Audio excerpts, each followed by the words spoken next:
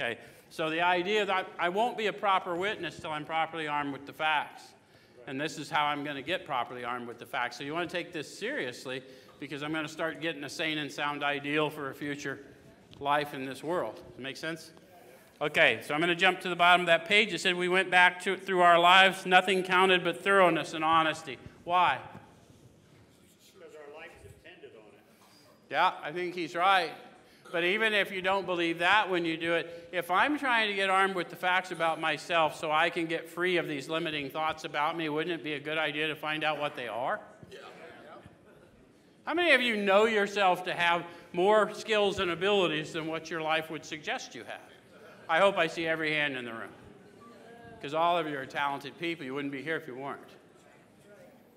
So we've had limiting thoughts that have kept us in a place that we really would have liked to escape from, but we had some other manifestation of self that kept us tethered there. Is that true? Okay.